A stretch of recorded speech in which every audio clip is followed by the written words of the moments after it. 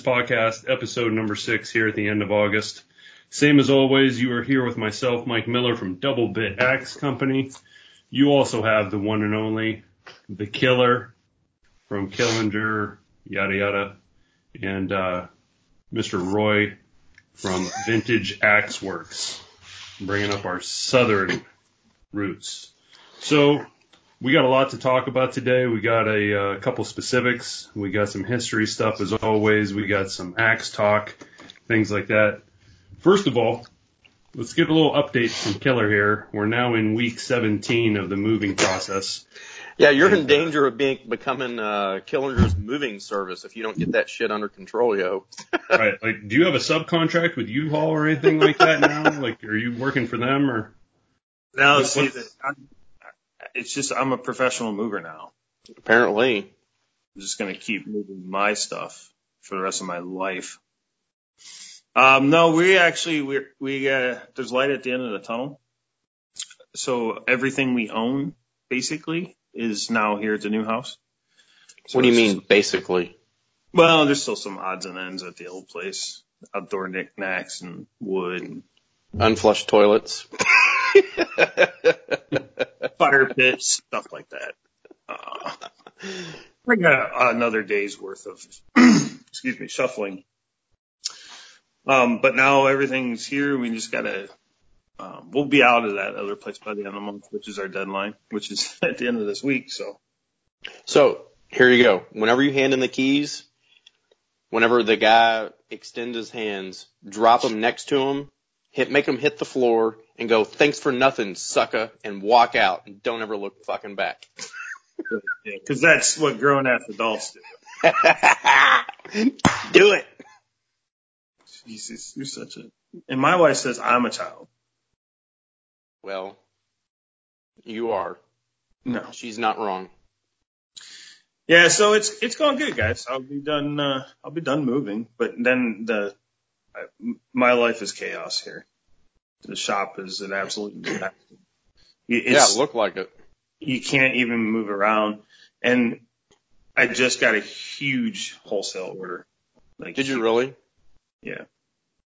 So you better get to getting. Yeah. Does that mean I have to come over and learn leatherworking 101 then? I mean, you could. I'd put you to work gluing. Wow. Okay. Talk to me about the picture that you had out there with the Jeep pulling the what was that? Your snap-on rack or whatever's going on. What was that? That was a pretty epic picture that you had going on there. All right, so I don't currently own a pickup truck. I have a Jeep and a trailer, and then I have a fuel-efficient car that I drive back and forth to work because I commute to work. I have a long drive. So I have this huge Snap-on box that I bought in late 20s, mid-20s. I don't know. I've had it forever, and I don't use it at work, so it's a home box. It stays at home. And I don't know what it weighs. It's a lot. So I have this Jeep and a 4x8 trailer or a 5x8 trailer, single axle, totally not capable of towing that toolbox, but I did it anyway. So actually Tiff helped me with a come along and some ramps. We cranked this thing up onto the trailer. Good grief. And because the toolbox is on wheels, it has to be up against something to keep it from rolling back and forth. So all of the weight was up on the tongue, which is on that little trailer. I mean, it's not as crucial. It'd be nice if it had a little bit less weight on the tongue, but there was no way to hold it in place. So I had to push it all the way forward and strap it down real good. And, it was sketchy. I mean, the wheels didn't come off the ground on the Jeep or anything, but you could turn it and it was like, oh man, this is turning real fucking easy. But it made it. I only needed, we're only moving 3 miles away from our old location. We bought a house within 3 miles of our house. So, I just had to go 3 miles and I just took it slow and it made it. Yeah. pretty epic. If I had to go any farther, I would have just called a flatbed. That's how I got it to my house the first time. Looked like a nightmare. Congratulations. So, interesting indeed. The picture was, like I said, was pretty epic with the Jeep, and then you had your big Snap-on thing there, so that was pretty awesome. Well, you need to get this wrapped up so then we can have the big Killinger Festival over at this place, and we can all invade, stay for like 7 nights. Really? Yeah. Just do all kind of, set up and drink beer and roast meat and everything else that comes along with that. Roast meat. Yeah. Definitely roast. We'd like to just do like a little housewarming party here in late October, but I don't know if we're going to get to it or not. It's chaos, man. And right now is my wife's busy time at work, so I don't know. So what kind of time frame is this order? This wholesale order? I mean, I set the time frame, but the quicker I get it done, the quicker I get paid, right? Yeah, I mean, did you say, well, I can't get to it for a month, or, I mean, what kind of timeline did you put on it? I mean, I gave myself a month to ship it out. I told them worst case scenario, I'll ship it out in a month. Yeah. But I hope that I can do it before that. I hate to make them wait that long. Yeah, for sure. A month seems, well, I mean, I don't know how big the order is, but it sounds like a long time. It's a significant order. It's probably one of the bigger orders I've received. Well, that's awesome. It's a mixed bag of knife sheaths and axe sheaths, and it's 113 pieces total. Wow. Usually I think the biggest orders I've filled so far is like 100 knife sheaths at a time. I've done that a couple times for them.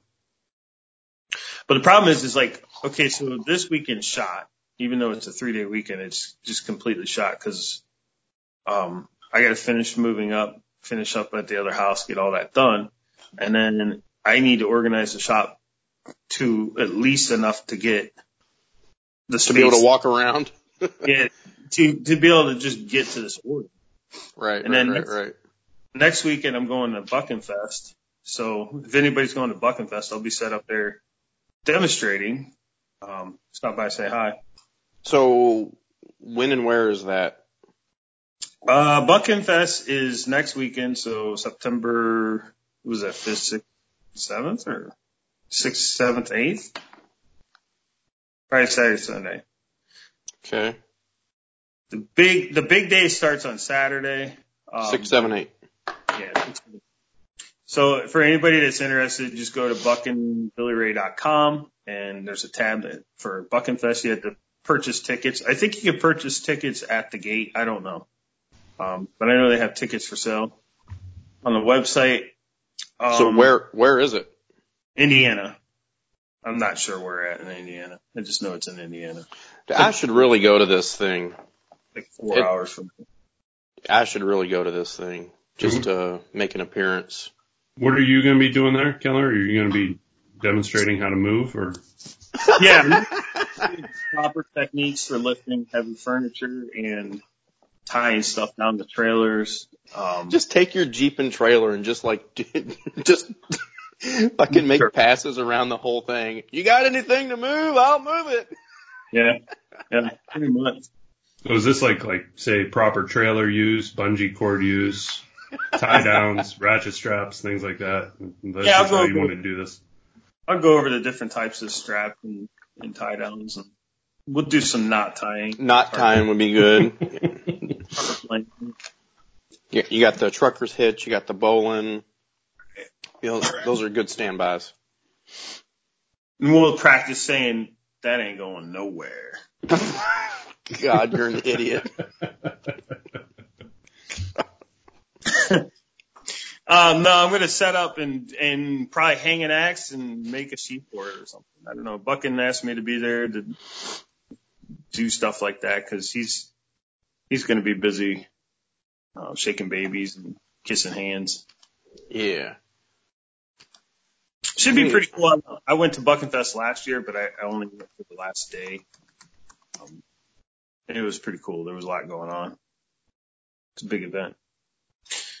So that kills these 2 weekends. And so I won't get to that order till the following weekend. So yeah, that's a lot of pressure. There's a lot going on. So I'm on, what the fuck is this? Fucking, everything takes you to Facebook. You Google something and it takes you to goddamn Facebook. Well, guess what? What? Facebook's not dead. Facebook's fucking dead. Fuck Facebook. God, I hate Facebook. So this is Buckin Fest. Pictures from last year. It was in Mishawaka, Indiana. Yeah, that's not where it's at this year. I'm just fucking. What is Buckin Fest? Why is it called Buckin Fest? I have no idea what's going on here. All right, do you know who Buckin Billy Ray is? Obviously not. No. Is that a cowboy? Yeah. No, Buckin Billy Ray is a YouTube guy. He has a YouTube channel. He has a pretty big following. I think he's up to 60,000 subs now. He's an up and comer YouTube, has been, and he's awesome. He does a lot of, restores a lot of axes. He does a lot of chainsaw videos. He's a McCulloch collector. He's got a huge collection of McCulloch chainsaws. He goes out and he's a tree faller or a logger. That's what he does for a living. So he videotapes all that, and he lives out in British Columbia? Yeah. Okay. So he just drops these ginormous West Coast trees, and,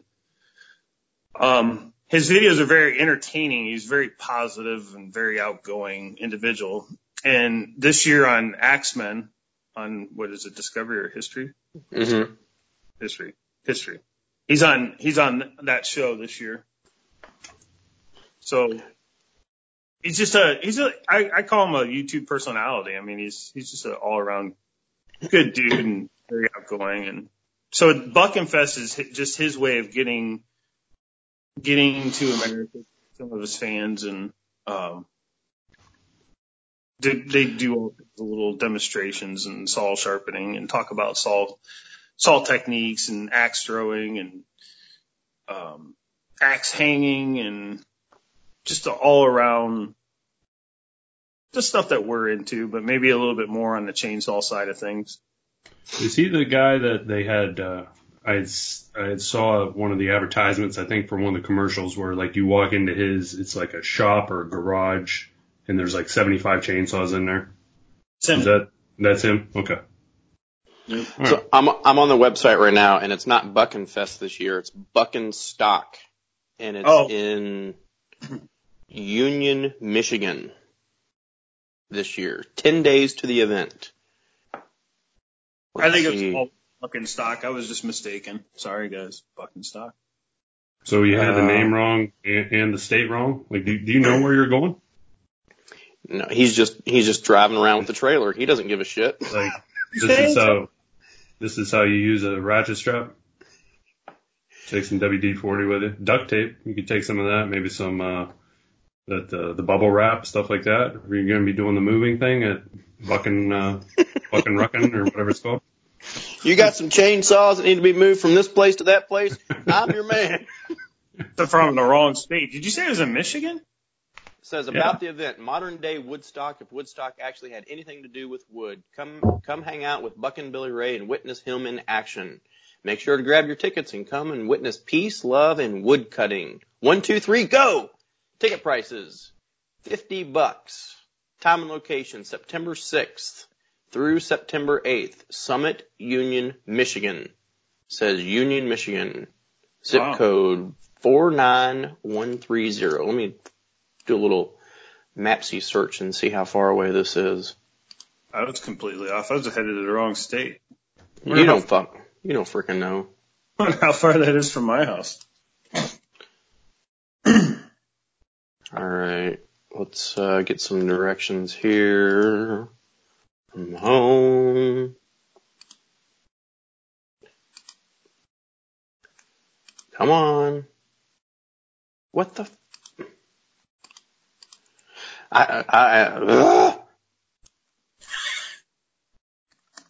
And this week we're going to talk about how to use Google Maps. How to use Google Maps. It's 4 hours and 50 minutes away. So it's right by Elkhart and South Bend. It's just north of Elkhart. So, I mean, it's like literally 15 minutes over the border into Michigan. It's not too bad. It's at the bottom of the mitt, then, as they talk about. Yeah, I should probably go to that. How far from Toledo is that?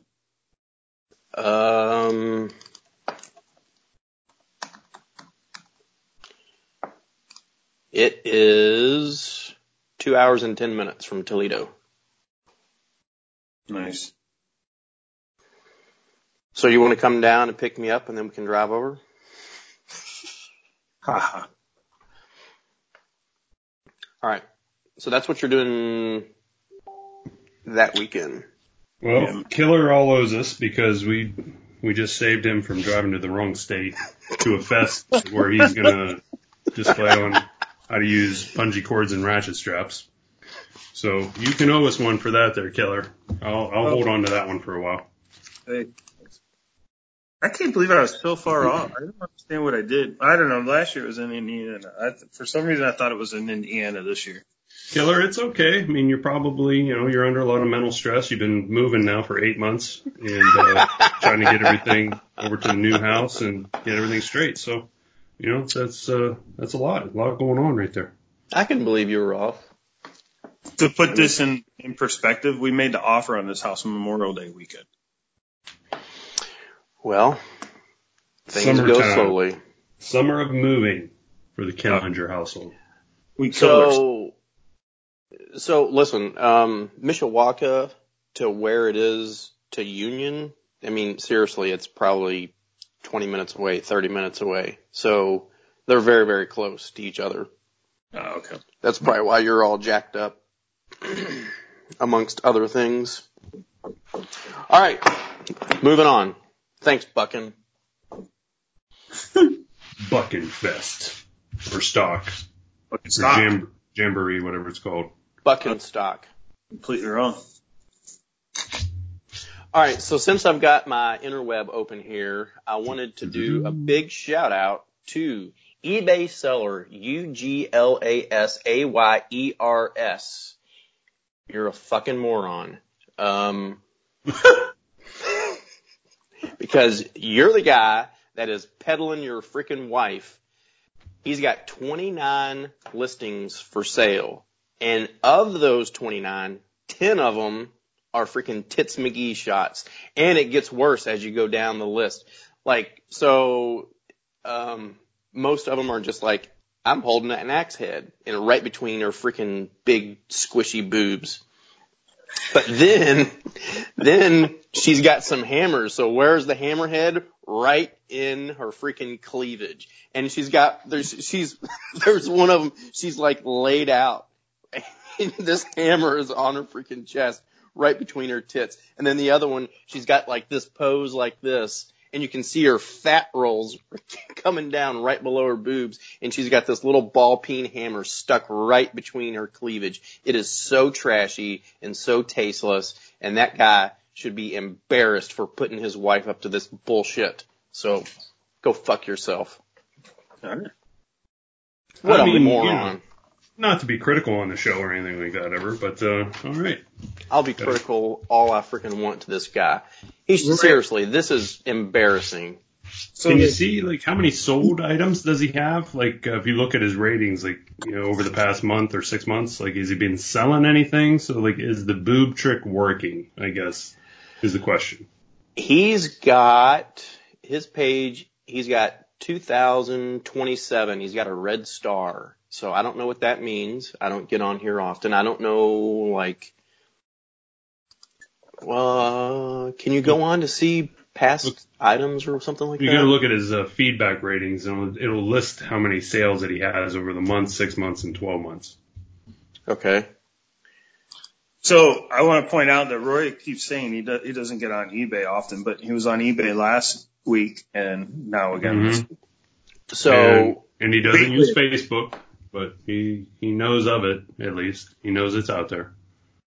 So, I said, and I'll reiterate myself, you buttholes, that I get on here about once a week to see what's going on. And I want to do a fucking, I want to do just a weekly check on this guy just to see how much smut he's peddling. And if someone, like, could you imagine if one of his friends was like, dude, I was listening to Legitimate's podcast and they're bashing the shit out of you. That would be hilarious. Well, maybe not they, but Roy is, so that's fine. All right, recent feedbacks in the last 12 months. He's got 38 positive. Last 6 months, 164. Last 12 months, 330. He's moving product. So it's not like the boobs are hurting him. He's making an honest living. Leave him alone.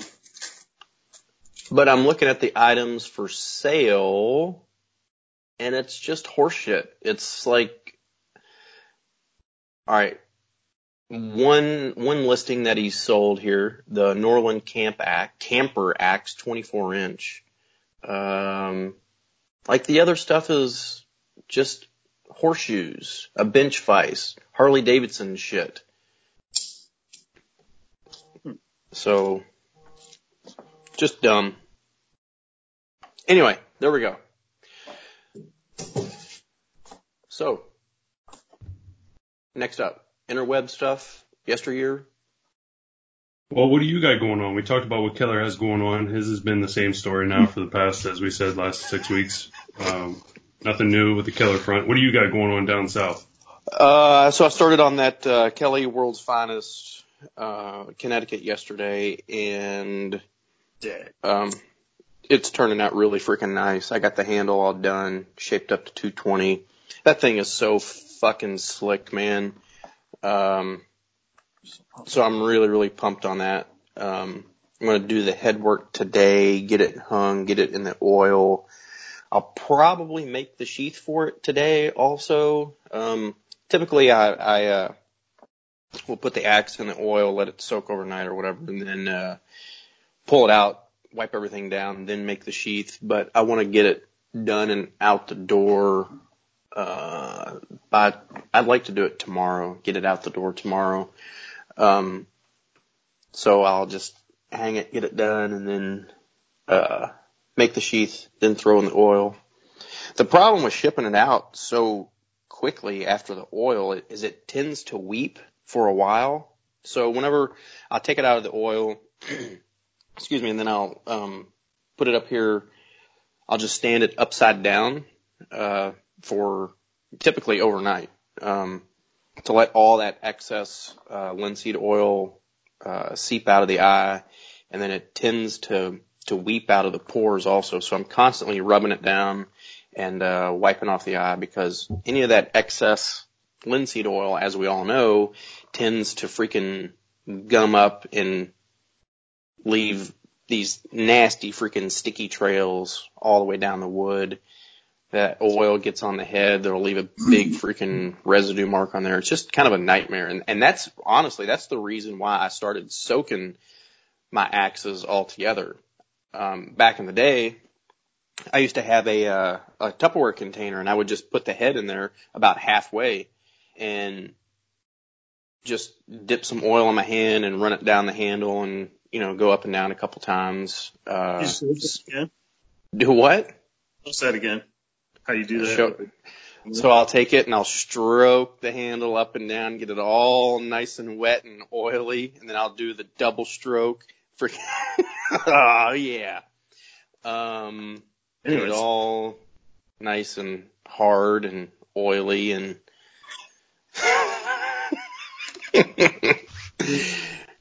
who's the kid? Who's the child? Killinger? You fucking fool. No, but right where the head would be in the Tupperware container, it would leave a line of oil, and it would be really sticky, and it would take me about 20 minutes to clean it all off. And the handle especially, there was just always, if you didn't get the right amount on there at the right time, there would be too much on there, and it couldn't soak in, and the next day it would never penetrate the wood, and it would just be this sticky glob, and it was just a freaking nightmare. So I built my little submersion tank, and I haven't had that problem. But now the problem is, even if I invert the head, leave it set overnight, put some paper towels under the eye, and then the next day I'll put the axe in my rack, and then sometimes some residual oil will run out from the bottom of the eye down the handle. So I'm always kind of watching that and trying to wipe it down just to keep an eye on that. Just first world problems. Freaking worried about oil.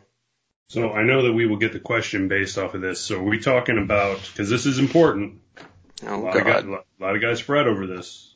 Mm-hmm. Are we talking about linseed oil? Or are we talking about boiled linseed oil? Boiled linseed oil. I just Okay. leave off the word boiled because it's kind of implied. Okay, that's what I thought. Just want to make sure so that we could answer that question before it ever got asked. And Roy, while we're on the subject, can you please tell us your encounter with boiled linseed oil? Holy fuck. I know what you're talking about. All right. So for the guys out there, that use any amount of linseed oil or any oil whatsoever, it is flammable. And not only is it flammable, it is, it will, what am I thinking of? It will Spontaneously combust. spontaneously combust. That is a very real thing. So last year I was cleaning a bunch of axes, and I have a trash can downstairs, a plastic trash can in my basement, and I had about 20 paper towels soaked in linseed oil where I'm wiping them down and cleaning them up, and I just threw them in the trash can. And then luckily about three hours later, I'm sitting here at my computer station doing some stuff or whatever, and Or what? what's that? I'm sitting here and I start smelling smoke. And so I immediately run into the kitchen. I think the stove is jacked up or something. And then I look down the stairs and it's just filled with fucking smoke. And I ran down the steps, and my trash can, there were flames shooting up out of my freaking trash can. The top is melted. So I grabbed it, ran up the stairs, went out on my patio, and I threw it on the freaking patio, and I doused it with my water hose. It scared the absolute shit out of me. So had I not been home, my house would have burned to the fucking ground. So I'm a woodworker.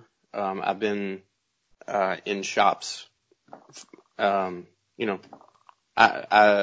took woodworking in high school, and I took it in vocational school, and I've always been around shop and equipment stuff, and there's always a big red pail that says put oily saturated rags in here. And for whatever reason, I was just a big freaking moron, and I always just kind of thought like oil, like literally like oily, like motor oil soaked rags from like, I don't know, a milling machine or a lathe or something, because you're always dousing the part to cool the cutter head. I just didn't think about linseed oil on paper towels. But it is a very, very real thing, and it is super dangerous. So now, after every time that I do that, I get them wet, and then I take them out into my stove in my shop, and I close the door. And I just leave them in there. There's actually a real famous event. I don't remember what year or whatever, but if you Google boiled linseed oil rags spontaneously combust, you'll most likely have the story come up where they were finishing some hardwood floors and the rags fire burnt down whatever it was that they were working on. So it's I don't know that I knew that when I started messing around with axes. Yeah. And I think I just got lucky until I knew about it. So it could happen to anybody. Absolutely. And the reason that it spontaneously combusts is that the oil is trying to evaporate. And whenever you got a whole bunch of oily rags or paper towels or whatever wadded up together, it's super concentrated, and whenever it's evaporating, that that reaction causes it to heat up. And so you can imagine a whole bunch of paper towels in a plastic trash can, how much heat was generated, and it just starts, feeding off of itself. And all of a sudden it literally spontaneously combusts. So if I was at the post office, or if I was taking my dog for a walk, or even if I was out in the shop and I had some equipment going on or whatever, I think it would have been too late, because in our basement we have a drop ceiling, so that trash can was pushed up against the wall. There's like 70s style paneling down there. Literally within 10 minutes, it would have been a very, very different story. So yeah. I'm really fortunate that everything kind of happened the way that it did, and it wasn't any worse than it was. So be warned, linseed oil will. Girls learn from Roy's mistake. Yeah, well, it happens. So that's what's going on with me. What the hell? You cut your head back there, Killinger? You got a Band-Aid on your head? Yeah, I got double whacked yesterday shaving my head. I came out of the shower, there's blood everywhere. You big dummy. Yeah. I slipped on a rock last night, taking Joey out, and you know how you have a couple of beers in you, and something happens, like you stub your toe or cut your finger or something, and it's like, it kind of hurts, but it's not really a big deal because you're a little tipsy or whatever. And then you look down, and for me, I looked down while I was brushing my teeth, and I was standing in a fucking pool of blood. I cut the shit out of my foot. I slipped on a rock because it's been raining. It was raining all day yesterday, and I just El Sliso. That's me. I'm a fucking train wreck. No, that Matthew Justice is a train wreck.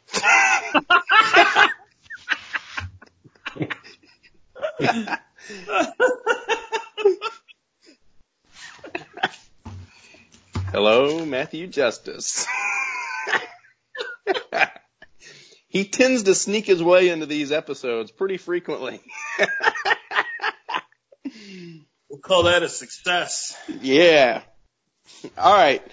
What about you, Miller? What's going on over there? You got any axe stuff? Because we're just rambling on about horse shit.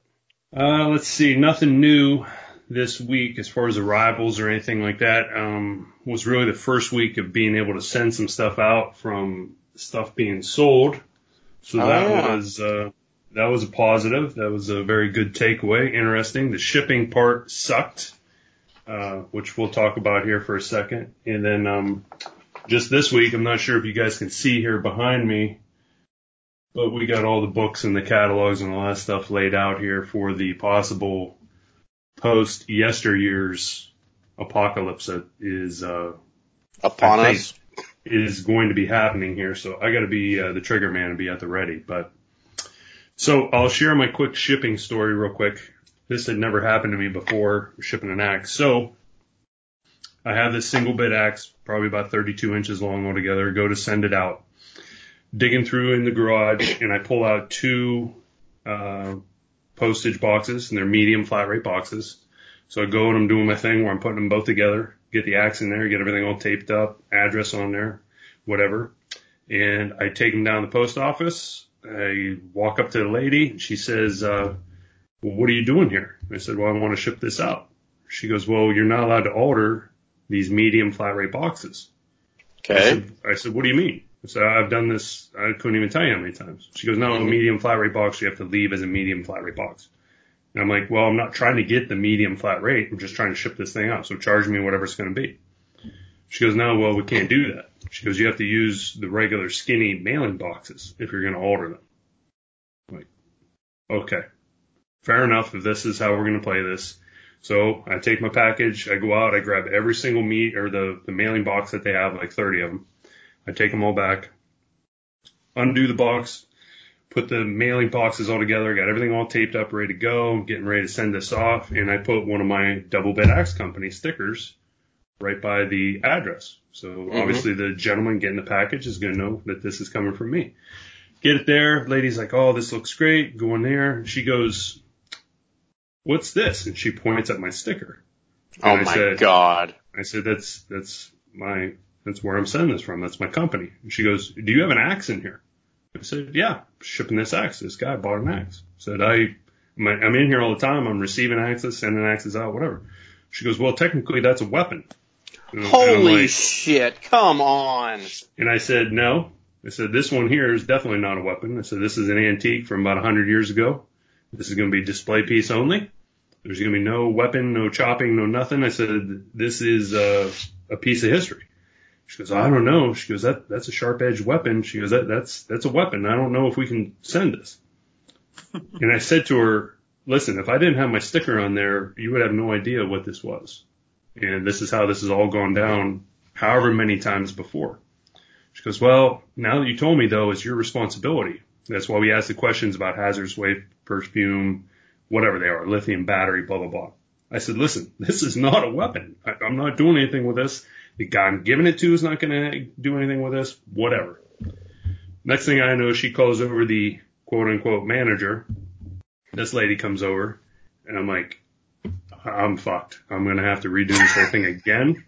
I'm not going to get this out on time, whatever. Oh, God. She comes over, and she has this laminated cheat sheet, and she's going down through, and she's like, so is it a knife, dagger, or a sword? And I said, nope, not on the list. We're good to go. And the lady's like, well, the first lady, not the manager, she's like, well, it is a sharp edge tool or a weapon. I said, it can have a sharp edge. I said, this one you can't do anything with. I'm not on the list, ladies. I said, let's ship this thing out. Let's do this. And the lady's like, well, an axe is not on the list. I said, very good. Here we go. Measure that son of a bitch up and charge me whatever it's going to be. Let's get this out of here. Ship it. So finally they did take it. And I was like, holy shit. I'm like, if this is the way that this is going to be, I'm like, this is absolute madness. So I guess my thought of the day or the tip is like, if you're sending stuff out, I don't know if it was just this particular lady at this particular post office, but I guess just keep it incognito the best you can. I've never had that happen to me, either stuff incoming or stuff being sent out, but I went and I sent out 2 more yesterday in the regular mailing boxes, all taped up, no sticker on them or anything like that, obviously. And she sort of chuckled at me, and she didn't say anything, so she sent them out without issue. But I thought I was going to have to burn the post office down there for a second. Dude, that is total horseshit. Total horseshit. Okay, so I'll just jump right in here. Everything that I ship out, I print out shipping labels, and it's got my logo on there. The ladies at the post office, I show them pictures of what I'm shipping out. So sometimes, as you guys know, I'll make a wooden crate. Other times, especially if it's to the West Coast, the post office, they have large flat rate boxes that are designed for Game boards. Game boards, exactly. And you take 2 of those and you telescope them together. So this is funny. Up until I went to Vegas, I was shipping anything to the West Coast, I would ship that way in those 2 boxes, and I would just sandwich them together, tape them together, and put them in the mail at my local post office. No problem. And whenever I would have 2 of them together, they're like, oh, this is not a flat rate, so we'll just charge you actual shipping charges. And here's another thing that I'll suggest to you, Miller. If you're ever shipping out a full-size axe, take the measurements before you go in, because it's one less thing that the postal worker has to do. And if you can minimize any step for them, it makes the transaction easier. So fast forward, I go to Las Vegas. So I thought, well, I'm going to be in Vegas. This axe is going to California. I'll just take it with me and I'll ship it from there, and I'll get a better rate. So I throw it up on the freaking counter, and the guy in Las Vegas was like, we can't ship this. What are you talking about? Well, you're trying to scam the system. You're trying to get a flat rate cost for this package, and clearly you're using 2 of them. I go, dude, I don't care what it costs. Just ship it. And he said, well, we cannot ship it because it has all these UPC codes on there. So they took a marker and they had to mark out all the UPC codes, or the barcodes, not UPC, the barcodes. And then he charged me, whatever it was, $25 or whatever. I was like, dude, just charge me the actual shipping cost for this. I don't give a shit. So then I mistakenly told that story to my local post office because I had never had that problem before. And then the ladies were like, you know what? They're kind of right. So anytime you bring us one with 2 flat rates sandwiched together, just either black out the barcodes or just put over a blank, blank address label over it. And I never have any problems. And here's one thing even funnier. So whenever I first got into this and I was first shipping my wooden crates, everyone was like, you need to go to UPS. They got better rates. Well, the post office is literally a 5-minute walk from my house. So there's that. So the UPS, they're 30 minutes away. So I take one of my crates up there to them and, I go, I want to ship this, just kind of, UPS ground or whatever. And they're like, where's the box? I go, what are you talking about? I go, the crate is the box. It's the container. Well, everything that we ship out has to be in a cardboard box. So we're going to have to package that up. I go, you're out of your freaking mind. I purposely built this so I didn't have to put it in a cardboard box. Well, everything we ship's got to be in a cardboard box. I snatched it up. Get the fuck out of here. And I walked out the freaking door. What a bunch of morons. I was just really amazed because, like I said, I had never had that happen to me before. And the other ladies that have been in there have never said anything to me. So I think it was just more of an individual teller. It probably was. Yeah, because she's given me a little bit of a hard time before about just making sure stuff is absolutely 100% correct, which, hey, I get. I mean, you're doing your job. You want to make sure it's right. But I thought for sure, I was like, man, this is it. This place is getting burned down. I've had many encounters with my post office. For one, they won't let me ship anything out with duct tape on it. They won't accept it. Really? And it's funny because I'll get packages sent to me with duct tape and they don't say anything. But if I try to ship it out with duct tape, they won't let me do it. One of my more unique experiences with the post office is I got in a standoff with the cashier about my debit card. You know how sometimes you don't sign your debit card so that they ask your ID. I was trying to pay for shipping and I handed him my debit card and there was no signature on it and he says, I can't accept this. You have to sign your card. And I said, no, here's my ID. He's like, no, sir, you have to sign your card. I'm like, I'm not signing my card. It's my card. I'm not signing it. Here's my ID. He's like, well, I can't accept that. I'm like, well, I don't know how we're going to pay for this. And then we stood there for a good 5 minutes and then I signed my ID or my card. You cracked under pressure. I cracked under pressure. He bowed to the system. You did. But I don't go to that post office anymore either. Yeah. Because that guy's just super anal. He's the most eccentric person I've ever met. He was just following the rules, Killer, okay? He's just trying to do his job. Right? Just trying to do his job. Totally. Fortunately, I've got a great relationship with the ladies at my post office. They're awesome. They're really awesome. I'm very lucky. All right. So should we delve into the hot topic here of the last, 24 hours, maybe 36 hours, whatever's going on? But it appears that the Yesteryear tool site is down. Yep. Can't get into it. Not really sure what exactly is going on. Have a couple ideas with what's going on, but don't know those for 100% fact.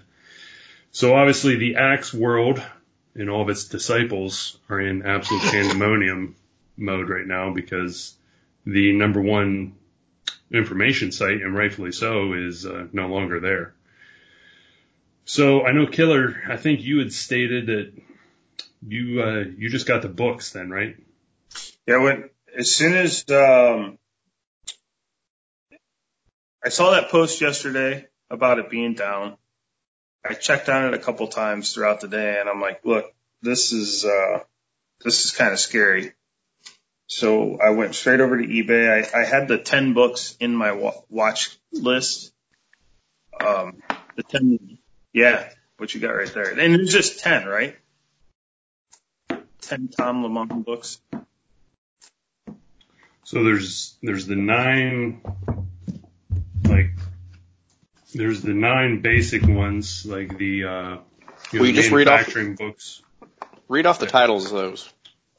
So you got the Philadelphia Axe Manufacturers and Related Articles. So that goes over all the guys that are in the Philly area there. You got the Axe Manufacturers and Purveyors in Indiana, Michigan, and Ohio. You have the Canadian Axe Manufacturers and Purveyors, which I believe this was the last one, if I remember right. Don't hold me to that, but I think that was the last one issued. Canada. You got the Axe Manufacturers, Purveyors in Northern New England, which is Maine, New Hampshire, and Vermont. You have the Collins and Company Manufacturing, Collins and Company, blah, blah, blah, 1826 to 1966. You have the Mann Axe Making Dynasty and the Mann Edge Tool Company. You have the one for Kelly, W.C. Kelly, Kelly Axe and Tool, blah, blah, blah. Then there's this one, which is actually the Collins Company, and it says Catalog G. So this is actually not like a manufacturing reference. This is the reprint of the catalog. Oh, that's cool. And this is the catalog that is very interesting. This is the 1923 catalog. And not to get sidetracked here, but one of the really, really interesting pieces in here, I'm not sure a lot of guys know this about Collins. And I've been trying to dig into this. I haven't really got anywhere. But obviously there's a little insert here in the front, that they go over. They're talking about how awesome they are and, this, that, and the other. What is very interesting, now, again, 1923, it says, with the additional capacity of our Lewistown, Pennsylvania plant, we are now in a position to render exceptionally prompt service. Lewistown is kind of synonymous with man. Correct. Now, that's the only reference that I've ever seen to that. Very interesting. So, trying to figure out where Mann and Collins, obviously we know about what happened in 66 with that whole thing. So were these guys sort of in bed together?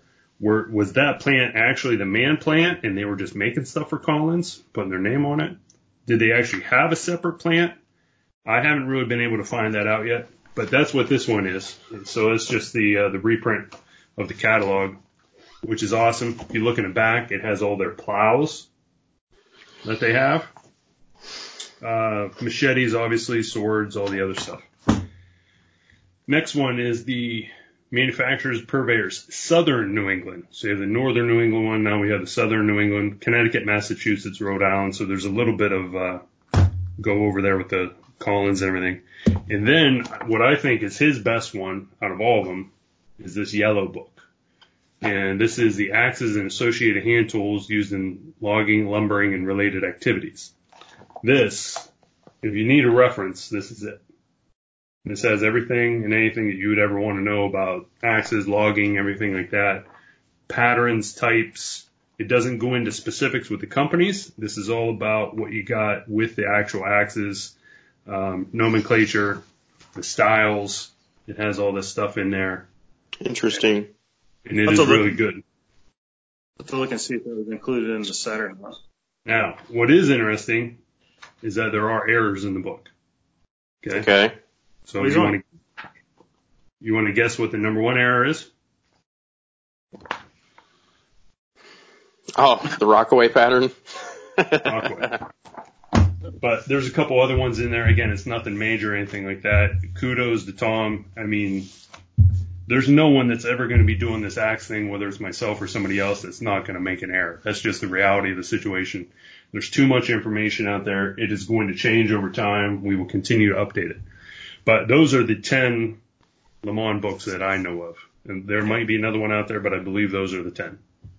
So yeah, I went straight to eBay and bought those because if this is down, then those will be gone soon, and then you'll never.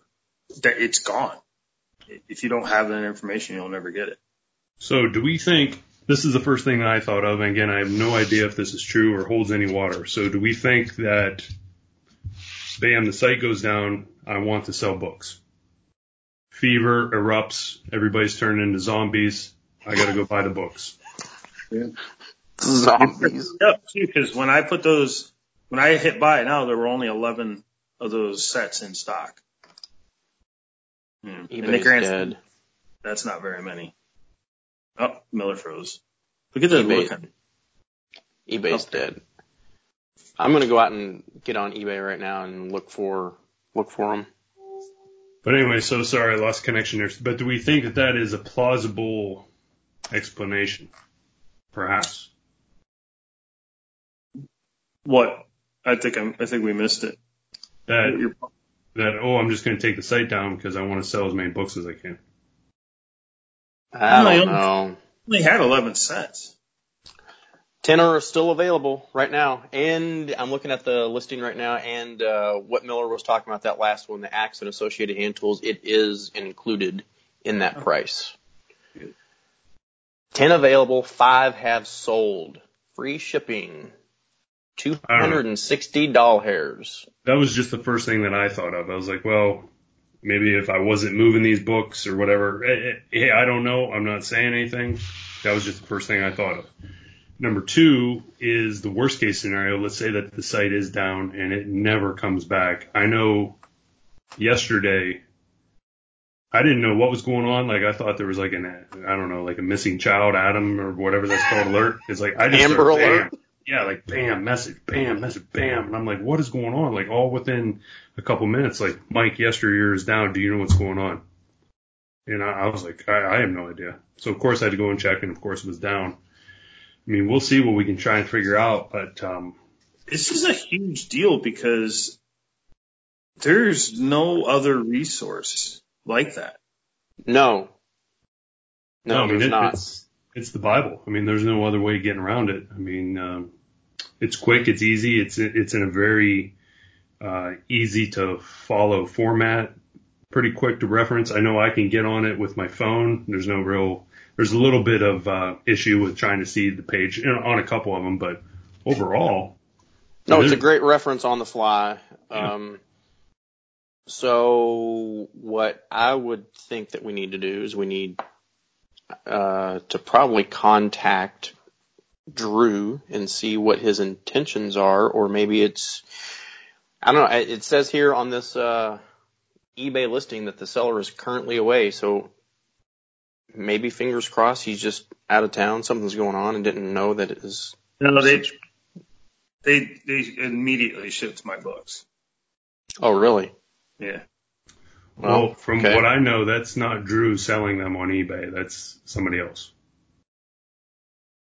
Well, it's in Lynbrook, New York. That's where it says that it's from. And whenever I was doing a lot of traveling with my wife, I hit Drew up because I was 20 minutes away from his house. And I was like, hey, dude, do you mind if I come over and I want to purchase these books? And he was like, yeah, for sure. And then just the timing and everything kind of got off and I wasn't able to make it, which is unfortunate because I would love to have just gone over there to see everything that he has from his dad's collection, see what's left or whatever. But I don't know. I think this is a big, huge deal for all of us axe nerds that use the site on a regular basis. I wonder. All the information that was on that website's not in those books, right? It's different. So the info that is on the website is in the book, but there is actually more information in the books themselves. There's actually quite a bit more information in the books. Yeah, the website's kind of a distilled down version of the books. It's a great jump off. But do you think everything that's on the website is at least in the books? Everything that is on the website, as far as what I know, is in the books, yes. Okay. Well, so if you're listening to this, better buy the books. Writing's on the wall. I've only got 4 of them. Slacker. I know there are some individual books for sale on eBay as well. So. Well, I ordered, I think I ordered the Kelly book first, and then I ordered the 3 others that I have. I got the Philadelphia, Man, and Collins. I ordered those at one time, and Drew put in there, he's like, I'll give you a deal on all of them if you buy these, the remaining ones as a set. And just whatever happened, I freaking lost the email, or it wasn't an email, it was a hard copy, and he listed out the different prices for them and everything. I should have done it. Poopy. Well, let's see what we can figure out here. So there's obviously a couple different ways that we can get in touch with Drew to see exactly what the state of affairs are. I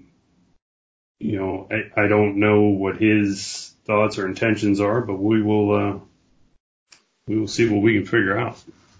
Yeah, maybe he doesn't even want to be a part of it. Maybe he doesn't want to run it. Or maybe he just forgot to re-up the domain and hosting site subscription. I don't know. Hopefully it's just a little blip and it'll be back up. Or maybe, Miller, you should contact Drew and go, hey, listen, I want to be the curator of this site. I want to buy that domain and buy all that data. Who knows where the guy set the website up? If he did it on what platform he used to set up that website or whatever. But Miller could own all that information and be the holder of all the info. The keeper of the info. Yeah, he's the gatekeeper. What are you ticky-tacking on back there, yo? I'm contacting him right now. He doesn't fuck around. Like, a podcast. Yeah, really. If we're talking, if you could respond right now so we can let our listeners know. Real live communication. God. All right, so I sent that off to him. We'll see what happens. But yeah, it's going to be interesting because I know I try and sometimes think about the amount of contact that Tom must have had with emails and stuff like that. And I know I've talked about this before. I did have the ability to talk to him a couple times, and he was a little bit on the grumpy side. And I think what that was mostly about was the amount of contact that he got from people. And I think it was it's not probably, there's no thinking about it. It's overwhelming because I know sometimes there's a few days where I'm just like, wow, what is going on? People are, all over the place, this, that, or the other, which is okay. I mean, it's, but for him and the amount of info that he had, the time, the research, I'm sure that the questions were inundating for him. And, maybe Drew doesn't want to have anything to do with it. So I guess we'll see. I mean, as soon as I know something, I'll let everybody know. And, there might be other people that have the ability to be able to contact him, and we'll go from there. How long did it take him to compile all this info? Do you know that timeline? It was years. I know in looking at the boxes, there's some of the communication that's gone back and forth between him and the museums, him and different gentlemen. So like McPhail over on the West Coast, Klenman that, did the axe makers in North America. Years. Long time. 15, 20 years. So do you know, I know we're kind of getting off, not getting off, going down a rabbit hole on this, but do you know if he had a large collection of axes prior to all this, or do you know how he got into it, or any of the backstory on his connection to axes? I don't know his backstory or what the driving force was, what his interest was. I do not know that. I know that he did have some axes. Some of them that are up there on the mantle originated from him. And, but as far as how many that he had and stuff like that, I know that they did make their way into different hands across the country, but I do have some of them, but I know I don't have all of them. What are you doing, Chris Killinger? You freaking moron. You're a moron. So we'll see what happens with that. But of course, obviously, I had to start getting some of the stuff out and going through some of the things.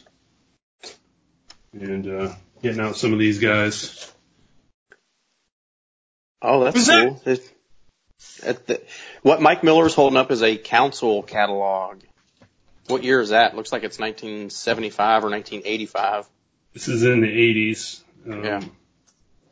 But, council, there's not a lot out there with council. Like I said, they're sort of like they're like that missing dinosaur that like someone has just found and it disrupts the whole entire timeline of things. Now this one is interesting. What are you holding up? This is a council catalog, but it's more of a go over about the company. Like once over, which is interesting because I got with our boy Roost and he got with the guys at council and they didn't even know that this existed. Seriously.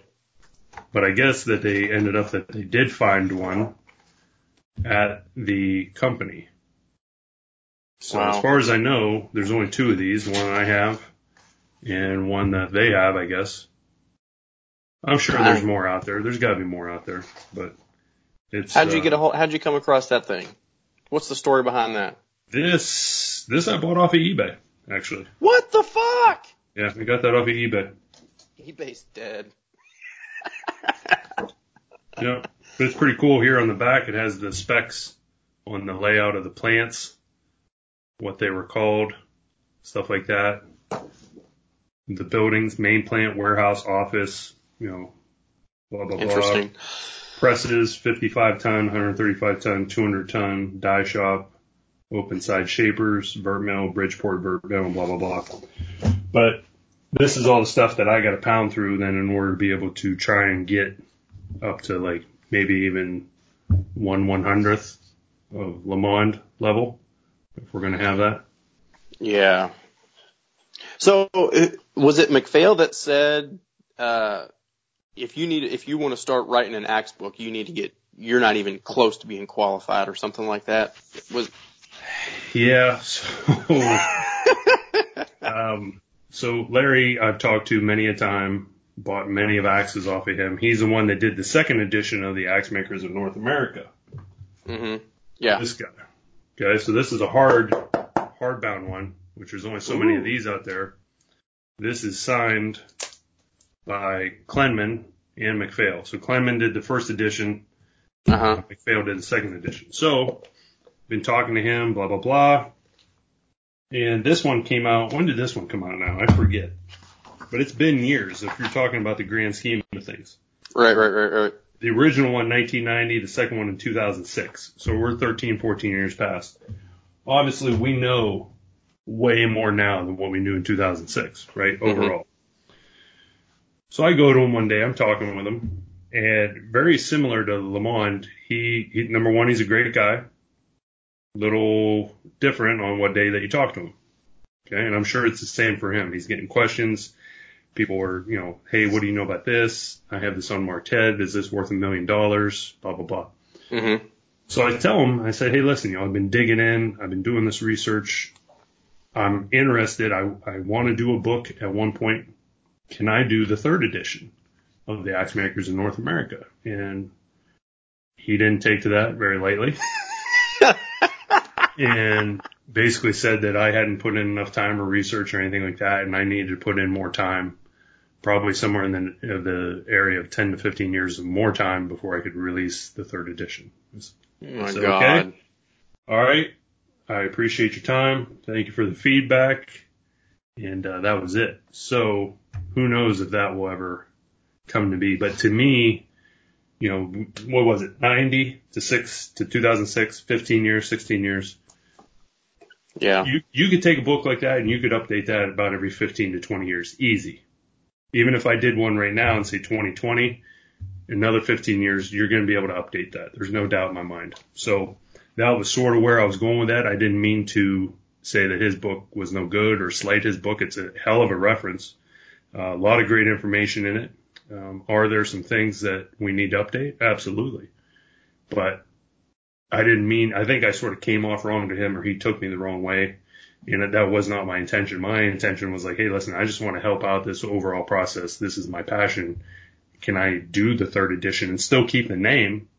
And yeah, that did not go over too well. So we'll see what that holds in the future. But Operator 1975 was not worthy enough. That just blows my mind. You need 15 more years of research. Which I get. I mean, you look at even the stuff that I have. I mean, the majority of it I've read through. I got to go back through and I got to read it again to then like get a second comprehension of it. Yeah. And I know I got to go back through again and again because there's all the tidbits and little pieces of information. How do you piece things together between the companies and stuff like that? And there's so much information that we don't have. I'll share a quick piece. I don't know if I told you guys this yet, but one of the great things that's come out of the podcast is guys obviously messaging me and saying, hey, listen, one of the things that I definitely want to do is either the museum or this stuff is all going to go to the Smithsonian so that we all have it for later on. That will happen one way or another. I had a gentleman, he sent me a picture of a letter that he has that Kelly wrote Mann in the very early 1900s, basically saying, hey, listen, you have great looking axes. They're of high quality. However, the prices that you're selling them at are way too low. You're killing the market. So why don't we come to an agreement about the prices on these axes? Cartel, baby. Like 1905. I'll have to look it up when that was. It's tremendously early. But a piece of history like that shows that this whole marketing, behind the scenes, price fixing, cartel, if you want to call it that shit was going on in like 1890, 1895, 1900. And you know that it was. I mean, you had the whole, American Axe and that conglomerate and all that shit going on. But to me, that is a fantastic piece of history that shows what that industry was all about. And you had guys behind the scenes trying to shake and bake, and they were already trying to set prices. So that was one of the things that I've really enjoyed that's come out of this whole thing. So we'll see where this all goes. I don't know. I mean, I pray to God that the Yesteryear tool site comes up, and so that we all have it for reference and everything like that. If not, we'll adapt. We'll figure it out. We'll go from there. You know nothing, Mike Miller. Nothing. All right, boys. What do you think? Wrap that bitch up. Cut it. All right, all. Hey, two things. Really appreciate everybody taking the time, listening to this thing every week. We've been doing our best to try and get these out pretty consistently during the week and everything like that.